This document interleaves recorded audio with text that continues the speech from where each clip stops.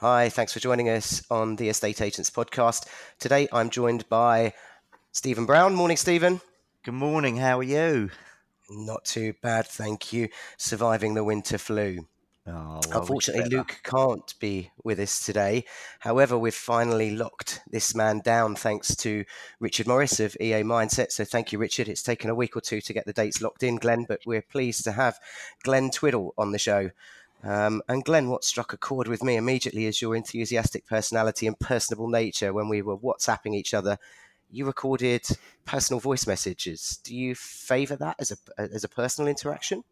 Oh man, these teenagers that can type with their thumbs faster than you and I can speak English, that ain't me. If I can just push a button and just talk, I'll take that option any day. Fantastic. So tell us a little bit about yourself, Glenn. Well, I suppose, you guys just mentioned it's winter there. Well, on the other side of the world, it's beautiful, hot down here in Australia. And so I suppose I'm an Australian real estate coach, and I've, through being mentored by podcasts like this, by mentors and audio programs and learning, and then the subsequent implementation of those things, I've managed to do what I call in my book, punching above your weight. Now, I don't know, does that saying translate, or is that an Aussie thing? Because some of the Americans that I've done work with don't know what that means. But does punching above your weight translate? No? Punching above your weight translates perfectly. Many people say that about me and my fiance. Certainly. Well, and because it's a double meaning. Not only is my partner, if you check it out on Facebook, you'll see Naomi, she's a frickin' 10, and I'm a good solid 5.5 if I'm lucky on a good day. So there's that. But there's also, the double meaning is that I'm one of the few people that I somehow, and I still pinch myself, that I've been able to learn enough to be able to do this.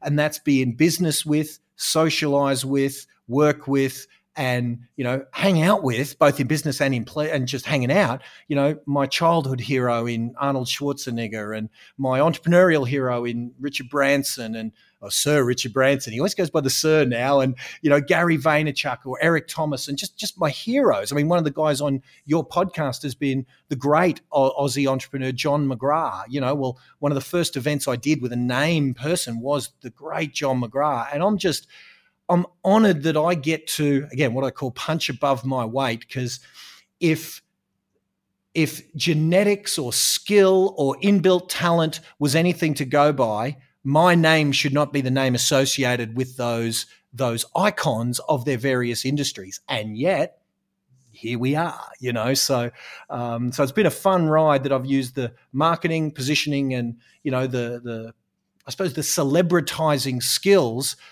on my business to put me in a position where I could make that happen.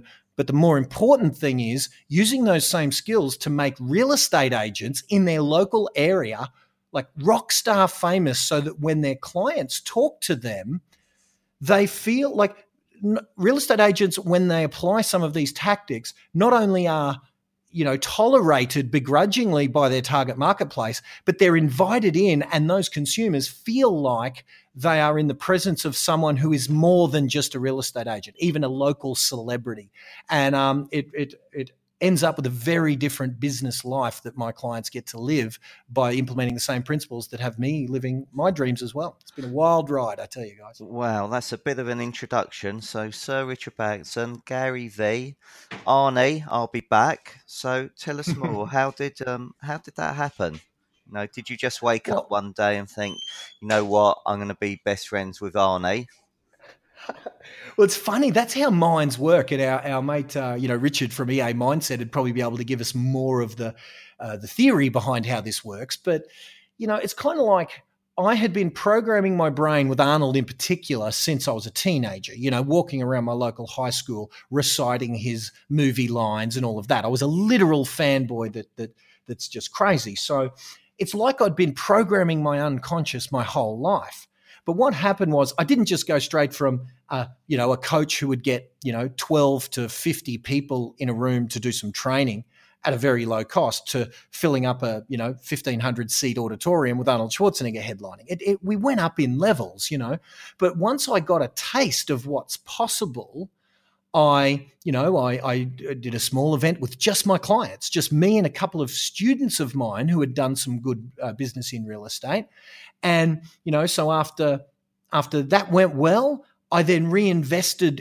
One of the secrets is, instead of taking profits and buying a BMW, I took those profits and reinvested them in the next marketing piece and the next marketing piece. So it's kind of like I've been playing poker with my business, and I've been going all in every hand. Because, if I do an event that might earn $15,000 in profit, well, instead of living on that $15,000 for the quarter and living the high life, I'll live on, the bare minimum and put $12,000 in marketing into my next event and get 100 people at that next event, and so on and so on. And eventually, one of the speakers at one of my events asked this magic question. It was, what would your goals be if you couldn't fail? And then at another seminar that I put on, another one of my speakers, and I go to my own seminars. Like, I sit in the audience. I don't sit backstage and sip on lattes. I sit in the audience and learn. So when one of the other speakers said, and it was Eric Thomas, E.T. I don't know if E.T. the hip hop preacher rings a bell, but he's just a legend of professional speaking. Check him out if you haven't. And he said, what would your goals be if you weren't afraid? And there's a really, but the answer to that question, because to me, the question was the same in both instances. What would your goals be without limitations, if you weren't hindered by limitations? And I wrote on that goal list, have Arnold Schwarzenegger headline at one of my events, because he's been my hero since I was a child. And I went and I investigated and I found him. I had to look pretty hard to find the people who actually represented him, but eventually, after much deliberation and figuring out what's possible, what's not possible, being told no a bunch of times, the universe lined up and my patience lined up, and no turned to maybe, and then maybe turned to probably not, but who knows? And then eventually, after a bit, it turned into, well, what about? And I tell you, the scariest thing happened in the world. They came back with, well, if you can do this, then we can do it. So here I was with my hero, like the mentor of my dreams for the last 30 years. And all I've got to do is say yes and come up with the budget, because when you want an American A-lister to come and speak at your little real estate seminar, that ain't going to be free to get them to bother to come out from the States. So I knew I needed about $500,000 for his fee and for the venue and all of that stuff. And I didn't have $500,000. I didn't have anywhere near $500,000 liquid in cash, So here I was with the dilemma of all dilemmas. I had the opportunity of a lifetime and I had no capacity monetarily to say yes. But then, you mentioned my man before, Sir Richard. One of his quotes came through my head, and that was, because again, I'm a student of these guys, and one of Richard's quotes came through my head, that when an amazing opportunity comes your way, say yes and then figure it out later. So I just had to say yes and then make it happen. So I just willed the dollars to fund something that probably was, because this wasn't a big company. This was just me. Like literally, it was just Glenn Twiddle who did this. No big corporation, no big conglomerate, no big brand behind me. It was me, my partner Naomi, our checkbook, and our will. And we ended up with having, one of the most successful real estate events and conferences that Australia's ever seen. And we've parlayed that, and we've done it, a whole bunch of times since. And because I got a taste for what's possible then, you know what I mean? So it's been a wild ride though. But that's how the Arnold thing happened, is I dared to answer that question that a speaker dared to ask me. And I was honest with myself about what my answer would be. And then when that answer came in, even though I didn't particularly like it, I just said yes, and I threw caution to the wind and went all in and then some. I think that's fantastic. And especially now at this time of year, coming up to New Year, everybody talks about setting goals. But that's a great question to ask yourself. So what would your goal be if you couldn't fail?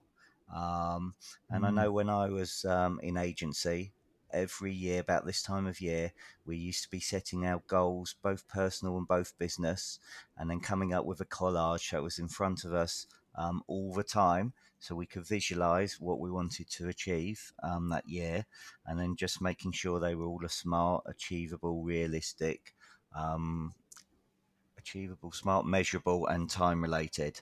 So that's absolutely fantastic. It's a good formula to start with. Let me just add though with that, if your life depends on them, throw realistic in there.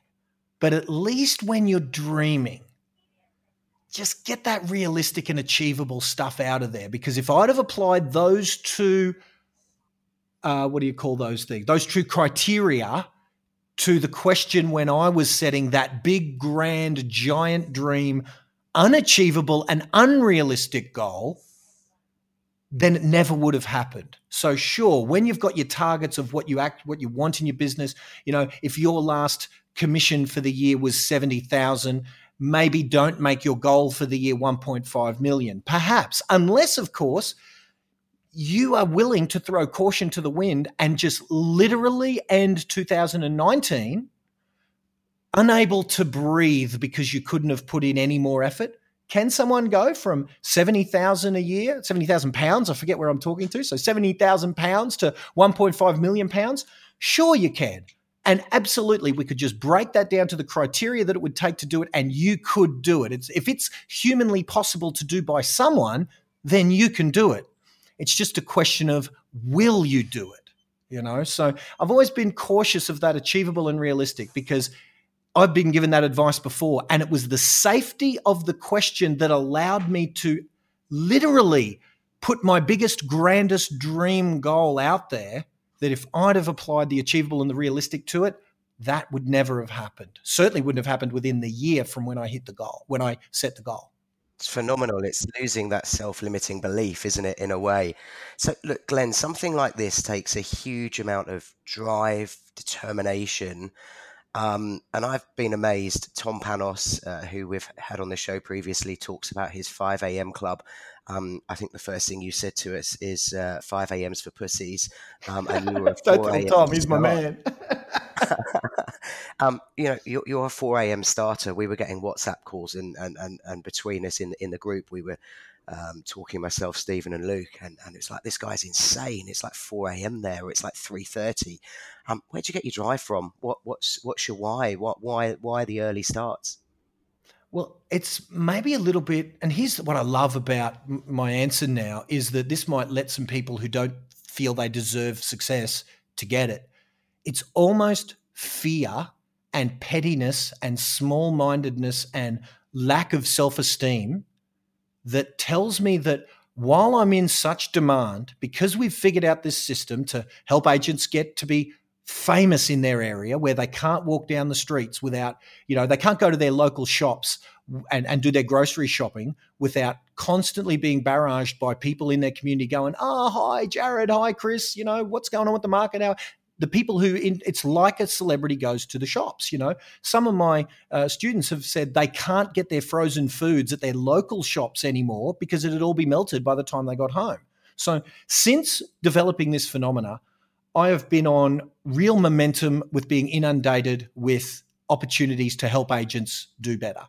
Because I think there's a real changing market now, going from the real estate agent version 1.0 or 2.0 to a whole new animal of having to be a marketer as well as, or perhaps instead of, a prospector. And so it's my fear that coaches like Lee Woodward and Michael Sheargold and all the other legendary coaches in Australia, who I do believe in my heart of hearts are amazing coaches who I learned from in many cases. And because I kind of think in my head they're better than me, I feel that my only strategic advantage is strike while the iron's hot and demand for my services is so in demand. So I figure I better go hard now while the going's good. So if there are people in America, because I did some keynote speeches and things in the States, and so I got people in America who want my help. So I'm up at 2 and 3 a.m. to do their coaching, their webinars, and their work. That way I can be done with all that by 7 a.m. when my responsibilities to Australian agents start. And then that can go all the way over to West Australia, where I can still be working at 10 p.m. because that's 8 p.m. over on the other side of our country in Perth, and so on. So it's almost like I feel like this magic ride where I'm in as much or more demand as the best coaches in this country, whom I have on a pedestal ahead of me. It's almost like I use my admiration of them, that the only advantage I've got is I'll work 18 hours a day while they're talking on their stages about having work-life balance, and they're talking about how you've got to have balance or you'll burn out and stuff like that. Well, I've been going this hard since 2009 and I ain't burnt out yet. So I figure they can have their burnout reducing, sit on the beach and, get up at 8 a.m. and sip on a latte. Well, by 8 a.m., I've already done 6 hours work. And then after they go home to bed and have a nice beer and, hang out with their wife, I'm still working for 4 hours after they go to bed. So I got 10 hours on them. And if that's all I need to catch them, or heaven forbid, maybe even beat them, then I use my own pettiness as the drive. And I know that doesn't sound very inspirational, but it's the truth. Is that's why I go hard, because I don't think I'm worthy like I do those people who I learned from. It's pretty sick, I suppose, but anyway. How does Glenn get work-life balance then? You mentioned your beautiful partner, Naomi. Do you set aside downtime? Do you block out 4 weeks a year and you say, look, that's my non-negotiable. That's my time with my family. What does a work-life balance look like for an insanely driven, multi-time zone real estate coach, Glenn Twiddle? Well, for the last, probably since 2015, so what's that, 3 good solid years, there hasn't been balance. My relationship with my partner was easy. She's my GM, co-speaker, COO, CEO. She's everything in this business. She's as much a part of this business as I am. If you were to say that I'm the mouth of this organization and half the brain, right? So I come up with the marketing strategies. I come up with the innovation and all of that sort of thing. As a student of other people around the world, I'm an avid student. So I come up with that. So I'm the mouth and half the brains of this organization.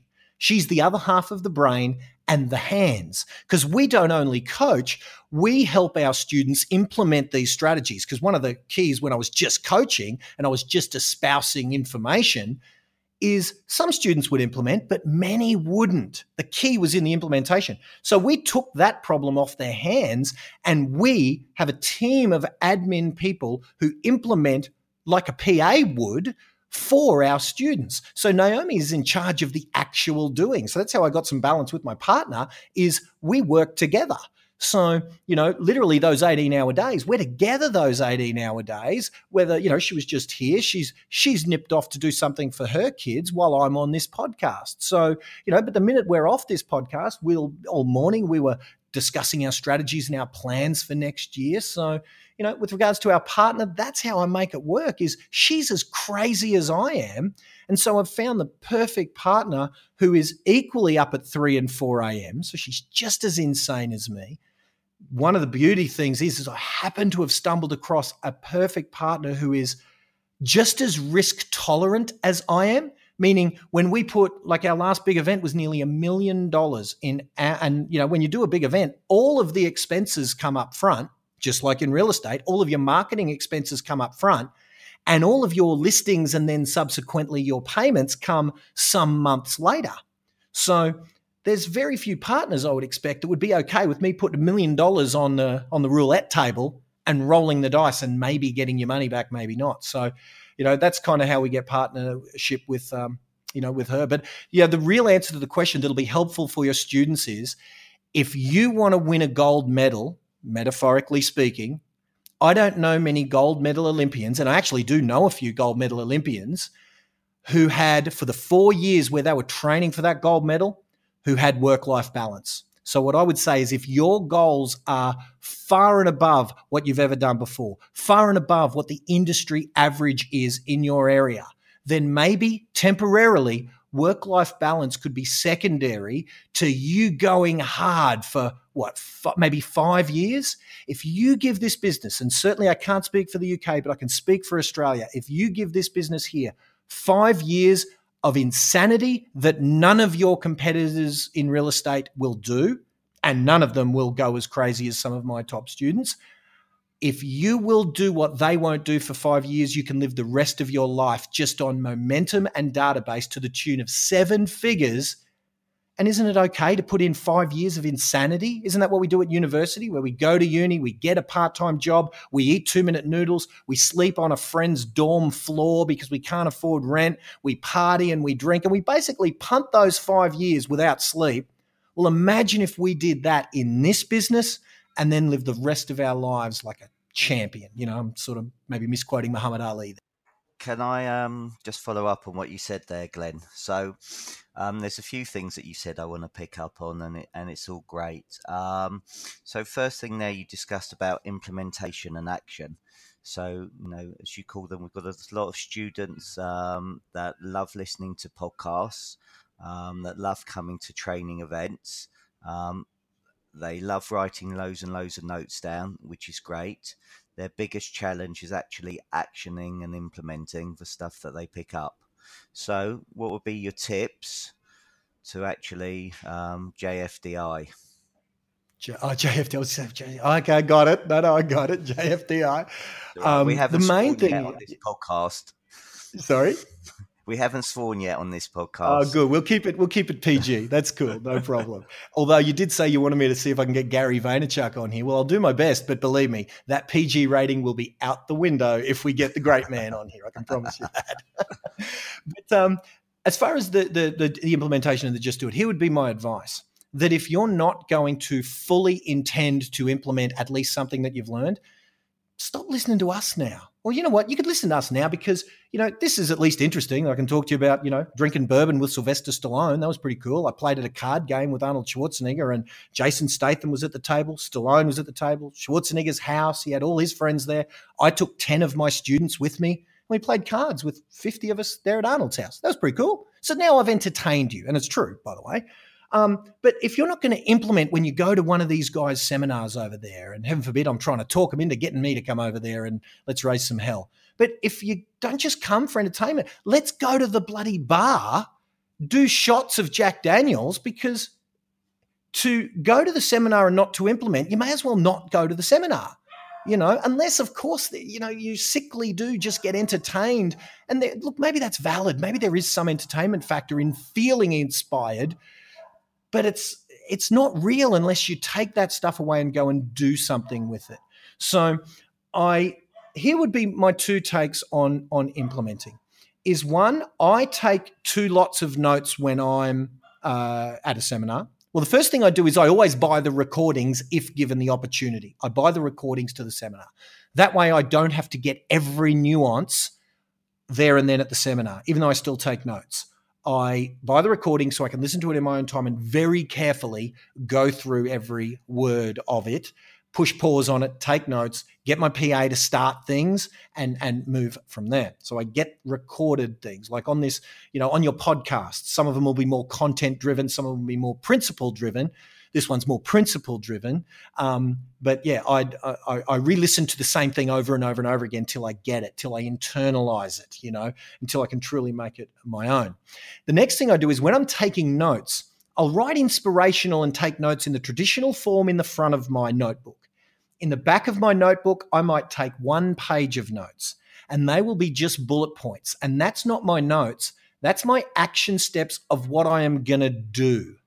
And then what I do with that gonna do list is I transfer it.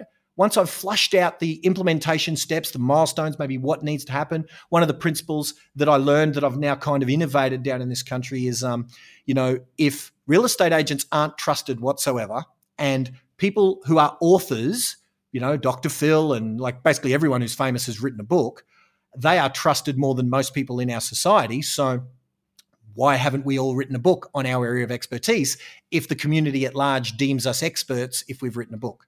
So you might take that principle and say, wow, I'd like to write a book. So we write down a few of our execution steps. It might be contact Glenn Twiddle's team and get the graphic design done on my book cover. It might be write my book, or it might be ask Glenn if he's got a ghostwriter to write my book for me, which I have done because my guys couldn't be bothered writing their own book, So you might write down a few of the big milestones. And then I would write that up for me, I transfer those notes once they've been flushed out onto a whiteboard that's in my office, and it's visible. Like it's not a document that's on my computer that I can ignore. It's my biggest, boldest, most attention-getting and annoying whiteboard in my office. And frankly, it's the fact that it sits on my whiteboard for so long without action that I have to do it just because it's upsetting me. Sorry, edit out. Beep. It's upsetting me sitting there on the whiteboard, annoying me. I'd rather do it, and not for the benefits of having done it, with all the money and all the success that doing of it might enjoy. The main reason I'll do it is just so it can stop annoying me sitting up there on the whiteboard. So again, it's almost like some weird negativity that I'm applying to get a positive outcome. So for me, that was it. Detailed note-taking, then action bullet point note-taking in the back of my book with things that I'm going to commit to do. Then the next step is when I get home, I transfer that to my home office note whiteboard that is right there and visually annoying, right in front of my field of vision in my office. And I just keep chipping things off that board until I've done stuff. And it's amazing the amount of stuff that simple little, like some of the guys who have got a Stephen Covey planner with all of the planning kind of things in the world, and they spend their whole time planning and not enough time doing. That simple little system has had me known by some people in this country as the implementation king. And it's kind of embarrassing because I just do stuff that I say I'm going to do. And to me, that shouldn't be celebrated. That should be just the norm. But as you've said, it seems that the actual implementation is a rare thing, and it doesn't have to be. So maybe that kind of answers a little bit of the question. But yeah, how I started is, if you're not going to implement, let's just go drinking. Let's go do shots. More fun. Definitely done beats perfect. So, just take action. Even if it's a start, it's better than you were yesterday. Yeah, and I also like getting a bias for completion, Steve. You know what I mean? Once you do something and it's even a little thing, like say it's just a script that you might have got where, over here we've got a real fee fight going on. So one of the first things I get my guys when I take on a new coaching client is just to implement 5 minutes, 10 minutes worth of dialogue that they learn off by heart, a little questioning flow that helps them get a higher fee and defend a fee if their fee is a bit higher than their competitor. Well, once you've got that and it's internalized and it is installed in your system, you get to tick it off and you get to be in the habit of ticking things off. And yeah, I love, the way you just quoted that. I've had a saying for years, and I don't know if I'm stealing it from someone. If I am, I've got to find it. But I've always said, don't let perfect get in the way of done. Totally. Just on what you said there, fees, funnily enough, are a massive issue here. Would you be kind enough to share your script for the people that are listening? I love it. We're going to force them to listen to the 27 minutes of the fluff principle-based stuff. We're only talking to the stayers. I love it, mate. Well done. All right, so let's give them a really good one. So the first thing is, if it's in the presence of having implemented a marketing system along the lines of what I've described, and again, if maybe we catch up at some stage or I show you visually, or maybe I can, I'll get you some resources, just some examples, and you can put them in the show notes somehow of, they could see visually what I mean by the sorts of personal brand marketing pieces that could be installed so that the community members actually know your name. Because here's the script. What we need to assume, though, is that you've seen me in your letterbox, in your social media feeds, in various places that you look, be it a branded car in the neighborhood, be it a billboard, letterbox, social media, news feeds, on your computer, just everywhere. You've seen the name Glenn Twiddle because you've learned how to be a saturation marketer, dialed back about 20% from being an annoyance. So if that was the presupposition with which we go into this discussion, and therein lies the hard part, is getting that to be the case. So many of your listeners wouldn't, because I've never marketed in the UK, they may never have known my name. But I tell you, if you're an agent in Australia, you know the name Glenn Twiddle because I've been annoying you for just years, right? So that's the first thing. We need to have them know our name by being just a little bit annoying. All right, so in the presence of that, let's role play a little bit, Steve. So, Stephen, I understand based on everything we've talked about that you like what we're going to do for you. You like the idea of, how we've marketed. And again, when we were talking a minute ago, you were expressing really enthusiastic results about the case study that I showed you of Kevin Brown. So we're agreed that, you do want me to kind of be your guy, but if you've got a guy that's going to do it for 2/3 of the money, we at least need to consider that. But is that right? If we were the same dollars, would I be your choice? Yes, you would. Yes, you would. And to be honest, for me, it is about the money. It will help, on my next stage, so I can put that to my next chapter and my next plans. That will help with the kids' school fees. Yeah, man, 1,000%, absolutely. And here's my concern: is that you could sell this property yourself, Steve, and get like, and again, let's just break role play for a minute. How much is the average commission over there, bud? Like the average, and what's a low commission and what's a high one? Well, look, I think the average now is down to 1.18%, recent research says. However, there are And some what's the agents average that price of a property? the average price in properties around about the 200 of £1,000 mark. So So, that's £2,000 commission low end, £6,000 high end. yeah, and you know what? There's agents out there that are getting 2% in areas where their competitors are charging 0.75%. So, Absolutely. because So what let's take that. because Let's what take a 1% agent at £2,000 and a 2% agent at £4,000. Let's just take that. yeah.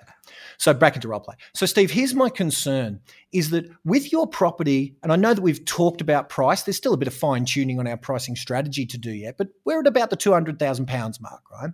And what most experts agree around the world from within my mastermind group that I compose, and that mastermind group includes a brains trust that includes, your countryman, Sir Richard Branson, internationals like Arnold Schwarzenegger, all of the John McGrath, one of the greatest real estate minds in Australia. All of these entrepreneurial people always come into our little mastermind group and we share data from around the world. And what me and some of the leading agents who take part in that mastermind group have agreed that there's about conservatively plus or minus 5%. From time to time, plus or minus 10% of the value of a property that is up for grabs at any given time, and it's going to go one way or the other. What that means is, say it's plus or minus 5%. 5% of your $200,000 is £10,000. So at a fire sale, you would be able to sell it for yourself for about 180, 185,000 quid, right? That's you selling it yourself, paying no commission. Yeah. Similarly, so that's minus 5%. Minus 10% is £180,000, 5% is 190,000. Even if this property is only worth £200,000.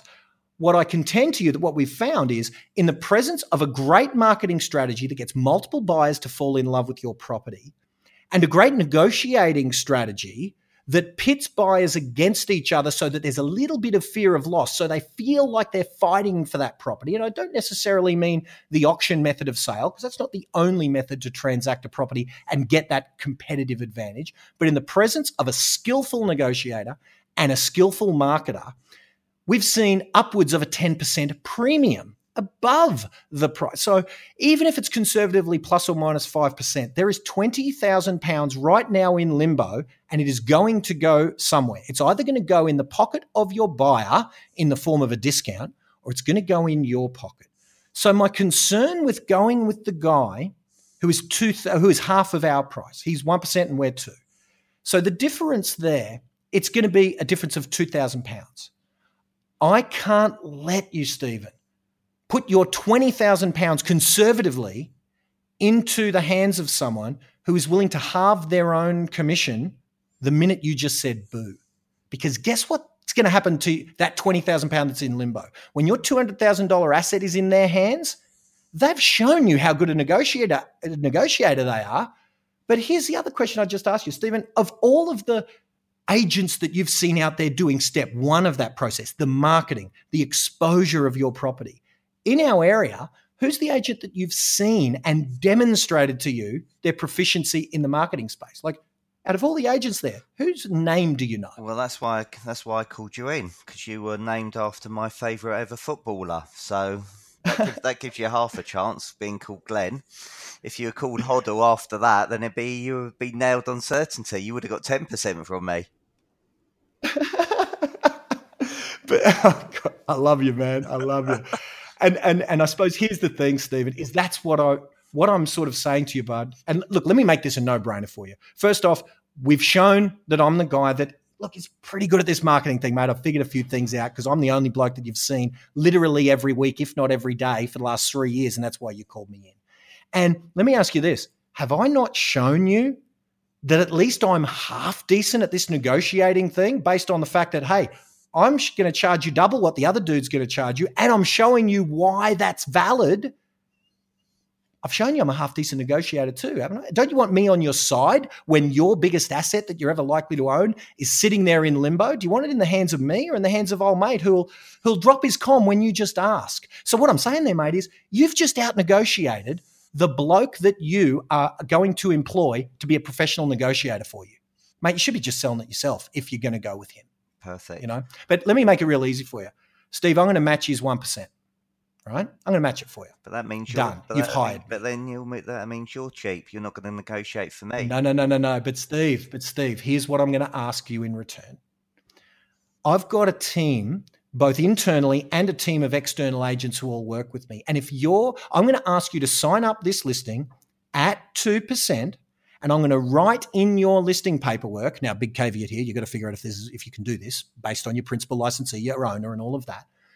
I'm going to write here in the fine print here that if you deem that after all of this is said and done, that what we do, that the price we end up getting, the service you receive, and the eventual result you get, if in your estimation, and you're the only one, Steve, who gets a vote on this, if in your estimation, I haven't earned that extra £2,000 in the form of essentially getting the buyer to pay it through my marketing and negotiation skills, and you're the only one who gets a vote, if I haven't earned that extra $2,000, you just tick this little box, you submit it to the office, and I've matched the guy who is only going to charge you 1%.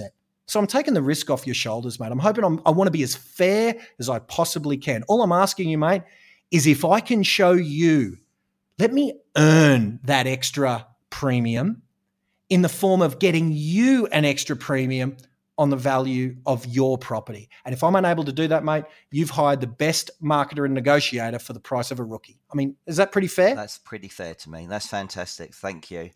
So, right. So breaking role play, you see what I've done. Now, the one downside to that, and you could do that whole questioning flow without the risk reversal, right? All I'm doing there with that risk reversal is literally making it so you can't say no to me, right? That's all that last bit is. But if you do that last bit, you have to then, the ball's in your court to be the best marketer you can be. You better be getting multiple offers on these properties, and you better be a freaking beast negotiator that is able to demonstrate to that consumer why you are worth more. Because if you can't, if they just think you're the same as every other dodgy agent, well, frankly, you deserve to only get the 1%.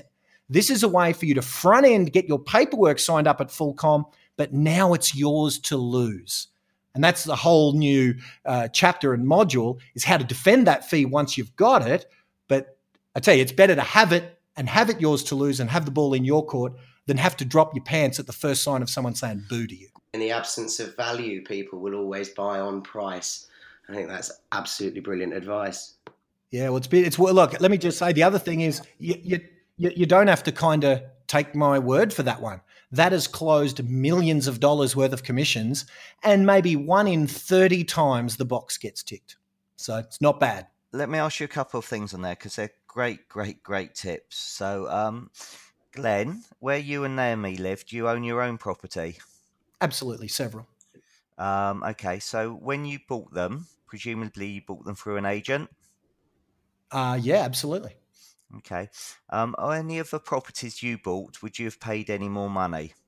I love your questioning flow, bro. It's like you've stolen my script book. But yeah, the answer is 1,000%. I've never bought, and honestly, when I say this, I've never bought through a skillful agent. I've always bought well. So exactly. So would you rather have me acting on your behalf with your biggest tax-free asset, who can put more money in your pocket, or an agent who's prepared to accept the first offer that they took on the property you bought? Damn straight. Mate, we use that same questioning flow if we know that that's the case, because we've got access to what these properties were listed at back 5 years ago and what they were sold at. So we're asking that line of questioning when we know that their answers is absolutely going to serve our purpose. It's beautiful line of and the other thing was, the flexi fee, and what you'll find is the cheapskates will pay you the lower amount anyway, because that's what they were always going to pay you. British people tend to be very conservative, so they may pay you the one in the middle. And actually, if you give outstanding customer service, you may even get more than what you were originally asking. So, if some people were 1%, 1.5%, and 2%, some of you will end up getting 2% on this flexi fee arrangement by giving world-class outstanding customer service. But remember, using nebulous terms, let me just pick you up on that, Steve, because I know that as a student, I've heard things like world-class outstanding customer service and things. And I would just tighten up on the word service and really map that out into what that translates to when it's through the filter of what's in it for me. Meaning the consumers out there, some of them don't care about service the way we care about service. What does service mean to them? What do they want? And whatever it is that they want, then we over deliver and give them that, And so there's a bunch of different things that you can do so that they will then see the value that you have provided rather than us just doing it all behind closed doors and them not. They need to see us bleed for them. When they see you bleed for them by doing things like sending them their vendor feedback report at 10:40 at night, if you get if you send a little voice message like I sent you guys to book this podcast, and it's at 3:30 a.m. and you say, hey, I'm just out putting out the signs for the day, guys, ready for the open homes later this morning. Can't wait to see you. It's going to be a great day. By the way, last night I did rotate some of the images on the website to get that hero shot to be nice and fresh. Look forward to seeing you at the open house. Do you think they might say what you guys said about me? This guy's a freaking maniac. He's up working on our property at 3 a.m. Those are all the little things you can do to psychologically indebt, and there's probably about half an hour's worth of things we could talk about that you can do to psychologically indebt your client into not daring, no matter how conservative you think those Brits might be, you psychologically indebt a human being, they ain't going to tick that £2,000 thing when you deliver them £20,000 extra in their estimation. And that's an art in and of itself. All about adding value throughout the whole journey. Yep. Couple of things, because I appreciate you've been up since 10, midnight, 11:50 last night, so you're almost up to 24 hours. So that was a crazy one. That's not every time. That was a crazy one. You talk about Rockstar Famous, and what does that actually mean? Yeah, well, it means that, first thing is, if you went to your local shopping centre and you asked standard passers-by of the age of home-owning age, say 30 years old and up, 35, 40 years old and up, say, if I said to you the name Glenn Twiddle, what would that mean to you? Well, the average real estate agent, that would be 0 out of 20, right? 0 out of 20. Once you've got 15 people out of 20 of property owning age say, oh, yeah, that's the real estate guy, that's Rockstar Famous. The first thing you've got to do is they need to know your name. Now, most real estate agents, they spend all week, 60-hour weeks, working hard, working on their branding and their messaging and their copywriting and their listings and their this and their that and getting their CMYK corporate brand standards correct on their sold flyer. And they do all of this work all day, every day, all week, every week, living and breathing their business. And yet they would be appalled to know how little their consumer is thinking about them. So what I would say is, this is the example I get. Stephen, have you guys have accountants in your business? Does everyone have an accountant over there for their annual tax? Yep, in theory, yes. Okay, so how often do you think about your accountant, Steve? Me, every month. Every month, and that's because you're in business and all of that. But the average Brit, how often would they think about their accountant? When they just have to submit their tax return. So most probably once a year, when they have to put all their. So maybe once a year. As little as possible, Andy. I love it. So the metaphor here is, if you've listed or sold for someone in the past, your inverted commas, their accountant, and they will be thinking about you if you stay in touch, maybe every time they need you, at most once a year, but probably once every 3 to 4 years when they need the services of a real estate agent, right? That's if you've sold or listed for them historically and stayed in touch somewhat. Steve, let me ask you, how often do you think about your accountant's competitor and what they're up to? I wouldn't even know who my accountant's competitor is. Ever. So here's the scary thing. That accountant's competitor, he wakes up every day thinking about the financial laws and the changes to fiscal taxation legislation. And he has committed his life and a however long many year degree, and he is committed to serving the business owners in your area with his life. He spends his 60 to 80 hour week running his business, his accountancy firm, living and breathing, serving and you don't even know his name. Well, let's change that metaphor. If you haven't listed and sold for a member of your community, that's you. Your community members aren't thinking about you as a real estate agent and what you're up to ever, right?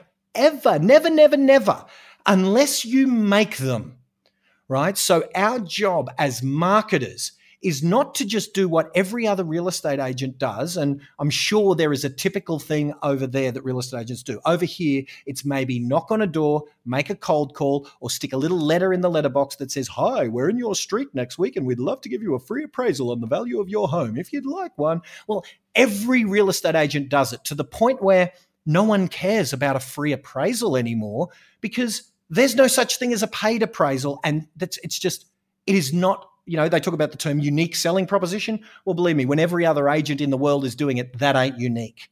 So we need to stand out and make it so that just like your accountant's competitor, first step he needs to get is for you to know, well, my accountant's Bob Smith, and Bob down the road is, well, I've got his book on how to maximize my wealth retirement strategy, and he's pretty bloody good. Look, I'm going to stick with my accountant for now, but I tell you what, that other dude's pretty good. The first thing you got to do is have them know your name. And the problem that we have as real estate agents is that if they don't need a real estate agent, they don't care about what we're doing in real estate. So we have to do a variety of different things to get their attention so that we can get them into our clutches. Like there's going to be a whole bunch of people now that know my name, and some of them might message me on Facebook. And if you mention that you're a friend of the EA podcast, that I'll give you some freebies, right? I'll give you a free training. In fact, I'll just think about what I can give while I'm doing this, but I'll make sure it's a good gift worth a couple of $100s that I normally sell for a couple of $100, right? That's great. I know Richard Morris is going to be on the phone within seconds. Saying, give me it. No, I'll get you some. I love Rich. He's been a champion, that bloke, I tell you. So we'll get you something, right? But here's the thing. Once they're in my clutches because I've given them something for free, do you think they're ever going to hear my name again? Of course they are. Now I'm rarely I'll keep a separate UK database that I probably will never, I'll only come over there when you guys when I beg you guys to bring me over there and we'll do something, but that's the principle is I get you into our clutches by whatever means necessary that you have to give. And you may not need a coach yet. You certainly don't need a paid one. So let me serve you for free. And then 4 years from now, when the market tanks and you decide you need a coach, you might just go, well, if that free thing that he gave me that was really freaking valuable, if he's giving that away for free, what the hell are these maniacs paying him $100,000 a year for? And you might just put yourself on the waiting. You know what I'm saying? So it's about what can you do at a real estate agency level to get their attention and, heaven forbid, maybe even gift them something that isn't a free appraisal that no one cares about. Gift them something in exchange for getting them into your database so that you can let a multimedia, multi-step follow-up sequence seduce them over the course of the next 3 years until such time as they need a real estate agent. Brilliant. Glenn, we mentioned Richard Morris there, great guy, and I'm privileged to know him, and he's obviously part of Stephen's mastermind group. When you first connected, he tells us during the early interactions, when you were establishing, working together, you sent him a list of 20 questions. Now, he's been very guarded. What were those 20 questions and why did you send them? I wonder if that may have been, and I'm not sure because I do get contacted by literally hundreds of agents a week, but Richard did stand out because very smart. Isn't that interesting that hundreds of real estate agents contact me as a service provider to the industry? So I can't know thousands of real estate agents there's 40,000 real estate agents in Australia. I can't even know a 10th of them, not 100th of them, and certainly not all around the world. But yet I know Richard Morris by name. How did he do that? Well, with just regular pieces of contact, pretty cool. So, but what that questions would have been, that's part of my sales process. If this is the questions that we're talking about, in that before I take on a coaching client in any capacity, I want to find out where they're at and where they want to get to. So I send a little questionnaire that is designed to, the answers to that question, give them clarity for one about what gaps they need. Like when I ask, what are your follow-up procedures for your buyers of your properties? And they say, a box of flowers. They might read into that we need to do better than just a box of flowers or a bottle of wine or something. What the questionnaire does is it pulls out the gaps in the business so that I know whether or not I can help. So that may be the questionnaire. It's just a series of questionnaires of how you're going, what are you currently doing to get the listings you're currently getting, what are your follow-up procedures like, what are your marketing procedures like, and I go through a bunch of questions, the answers to which do two things. A, they point out the gaps that need filling. So even if they don't end up being a client, I can still get on the phone with them, talk to them about a few of the things that they should do. And then even if they don't engage me to help them do it, I've done nothing but add value to that person. So they will genuinely leave that interaction with that principle that I mentioned before called psychological indebtedness, to the point where if I serve you far beyond anything, me ever asking you for any money, if ever I do ask for any money for, say, buy a copy of my book, Punching Above Your Weight on Amazon, you get the embedded command right there, buy my book on Amazon. So if ever I say, go and buy my $20 book on Amazon, which in pounds might end up at being 10 quid, you might, because I've given you a $200 free gift as a part of this podcast, you might go give me 10 quid as weighing up that psychological indebtedness. Only if you sign it, Glenn, only if you sign it. Mate, it would be my honor. But no, you guys get them free, right? You guys just give me an address and you guys get all the books you want to give away to your listeners for free, right? But that's the principle. So if that's the questionnaire that I sent Richard, it would have been that. That is part of my sales process, but it starts with me giving without expectation. And Richard, by the way, hasn't become a paying client, and that's cool. That's good. He got me on this podcast, so God bless him. And, he'll be getting free stuff from me, and as will all your listeners. Because that, and you've seen, if your guys aren't listeners of the Gary Vaynerchuk world, he's got a book called Jab, Jab, Jab, Right Hook. Yeah. And that metaphor is just give, give, give, give. And he said to me personally in real estate, you know what? That jab, jab, jab, right hook probably should be in your industry because of the reputation you guys have got. It probably should be jab, jab, jab, jab, jab, jab, jab, jab, jab, jab, jab, jab, jab, right hook, right? We probably have to do 50 times the giving before we've earned the right to ask for anything. So that's kind of what that is. Fantastic. Phenomenal. Fantastic. So one final question before we wrap up. One, we're incredibly grateful for your time. Two, Richard Morris, you're a legend. So thank you so much for getting Glenn on the show. This is a reader's question from Richard. What are you reading at the moment? And three books that our listeners should be reading if they haven't read them already.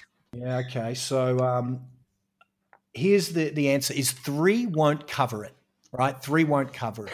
Now, with the advent of things like Audible, there's no excuse anymore because I'm not much of a reader. I had to discipline myself to read maybe 300 or 400 books, right? And that killed me, but I did it, right? Because some books you just couldn't buy the author's audio program. But I remember when I was studying, and I still am studying, I'm still an avid reader, an avid listener, an avid implementer, and I'll never stop. I do more training in marketing than most of my coaching clients put together because I need to. Some might argue that if I'm the best marketer in our mastermind group, that I need to do the least training. Well, I'm like Michael Jordan. Michael Jordan needed to do the least basketball coach practice, and yet he was first to come, last to leave. So I'm still very avid, but I hated reading. So this Audible thing that's come along, it's like crack. Because here's the thing that I used to buy a speaker's $2,000 audio program just to avoid reading their $20 book. It was sick because I hated reading that much. So I was an audio programs guy, and I've listened to probably approaching 10,000 hours, which is the magic Malcolm Gladwell number, 10,000 hours of listening to other experts' brains. So I will answer Richard's question, but the real answer is not any one book. It's not any three books. It's if you want to punch above your weight when you've got no right. I grew up in a place called Ipswich. Now, I don't know if Ipswich, Australia is the same as Ipswich, England, but Ipswich, Australia is very working class. My earnings were only $40,000, so it's about £20,000. So I wasn't broke, but I was a normal wage earning idiot, right, before this whole craziness happened. And I haven't earned less than six figures since my second year in real estate. And for the last 4 years, I haven't earned less than seven figures. It's sick that I've been able to earn so much with so little potential. So the secret to that is I have no inbuilt talent. I have no inbuilt anything. The secret was in the 10,000 hours of listening to people like Richard Branson, Gary Vaynerchuk, and all the marketing mentors, the Tony Robbins, the Jim Rowans, whether they're the classics like Jim Rowan, Zig Ziglar, and all those old school guys going all the way back to Earl Nightingale, The Stranger's Secret, Napoleon Hill, all the classics, all the way through to the most current of the current being, the Tim Ferriss, Gary Vaynerchuk, etc. So it's been the lifelong learning in personal development, professional development, marketing, influence, and persuasion that has been the key to all of my success. But let me give you my one that I'm not reading it right now because if it's on audio, I'll take it. It's called Can't Hurt Me by David Goggins. And let me just say this to your listeners. Oh my God. Right? That's all I can say. So go to Audible, give them your $15 and listen to the finest book that has ever been written. Now, I may be biased just because it's the one that I'm immersed in literally this morning for 6 hours. When I was up at 11:50, I went for a walk for 3 hours, and guess what I was listening to? I went to the gym, I walked to the gym, ran, jogged, walked to the gym, worked out, and that whole 3 hours I was listening to David Goggins and his reader. It's incredible. So that's the book at the moment. I'd say anything by Gary Vaynerchuk. So let's just lump all of them into one category, even though Jab, Jab, Jab, Right Hook is my favorite probably. Actually, no, you know what? The Thank You Economy is my favorite by Gary Vaynerchuk. But anything by Gary is awesome. I would say my favorite book on influence persuasion, and I'm giving up the ghost here, but if you guys have sat and listened to me ramble for an hour, you've earned it. I'm going to give you the payoff. This book, if I did a $2,000 seminar on influence and persuasion, and I just taught the principles in this book, you would be happy with your $2,000 spent. And that's a book by Robert Cialdini called Influence, the Psychology of Persuasion. Influence, the Psychology of Persuasion by a fellow called Robert Cialdini, Cialdini. And Eric Thomas, The Secrets to Success. That'd be my three. One's motivational. One is on influence and persuasion, and everything by Gary Vaynerchuk is on marketing. So those will give you a magnificent overall grounding in being motivated enough to implement. That's an Eric Thomas book. Being able to market yourself in a way that gets you leads. That's the Gary V stuff. And then the other Gary Vee stuff is predisposing them to be psychologically indebted to you by implementing those principles that Gary Vee teaches you. And then Robert Cialdini's principles to close like a beast. That's a very well-grounded starting point for you guys. So, to read those books or listen to them on Audible, heaven forbid, that might be your first 20 to 30 hours out of your 10,000. So good start. But you ain't scratched the surface. And then if you chuck David Goggins' book, You Can't Hurt Me, on top of those three, you will sit there and you will, no matter how you guys are saying that I'm pretty motivated and pretty fired up. I am the laziest son of a gun on the planet compared to this fellow David Goggins. He was just on Joe Rogan's podcast if you want to get a snapshot of him. Oh my God. Brilliant. Now, Richard, when I was speaking to him last night, said that you had a book and audio collection that was bordering on National Library standards, and I think now I understand why. And let me guarantee you, if Richard hasn't already got those books and audio books, they will be delivered by Monday morning. It's busy here, obviously, in the UK with Christmas, but I'm sure there's an Amazon Prime order with Richard Morris's name on it, winging its way to him. and I'll make sure I get the message. Love it. Love it. Glenn, you have been an absolutely awesome guest. We've had a couple of podcasts which have really captured people. I think there's so much content in this one. It may be broken down into 2 episodes, but I know from myself, Luke and Stephen, we'd really like to thank you for your time. Brilliant advice. And if we could ever get you over to the UK, that would be phenomenal. You're an inspiration. You are every bit. Your audio matches your video, as Tom Panos would say. You're bouncing around the place on the WhatsApp voice messages, and it's like whatever time it is there, and you're still bouncing around, having been up 24 hours. Phenomenal person. Thank you very much for your time. So, from Brilliant. myself Thank and you, Stephen, Glenn. we really appreciate it. Oh man, it's my honor. My honor. And let me make sure that I think what I'll gift your guys is a bunch of trainings from some of my best students that that we do charge a couple of $100 for. So let me gift you those. I'll get you guys those links, and you can stick them in the show notes as a thank you to your listeners for sitting there listening to us tear it up for an hour or so. Brilliant. Thank you. Thank you. Pleasure, guys. Cheers. Bye. Have a good day.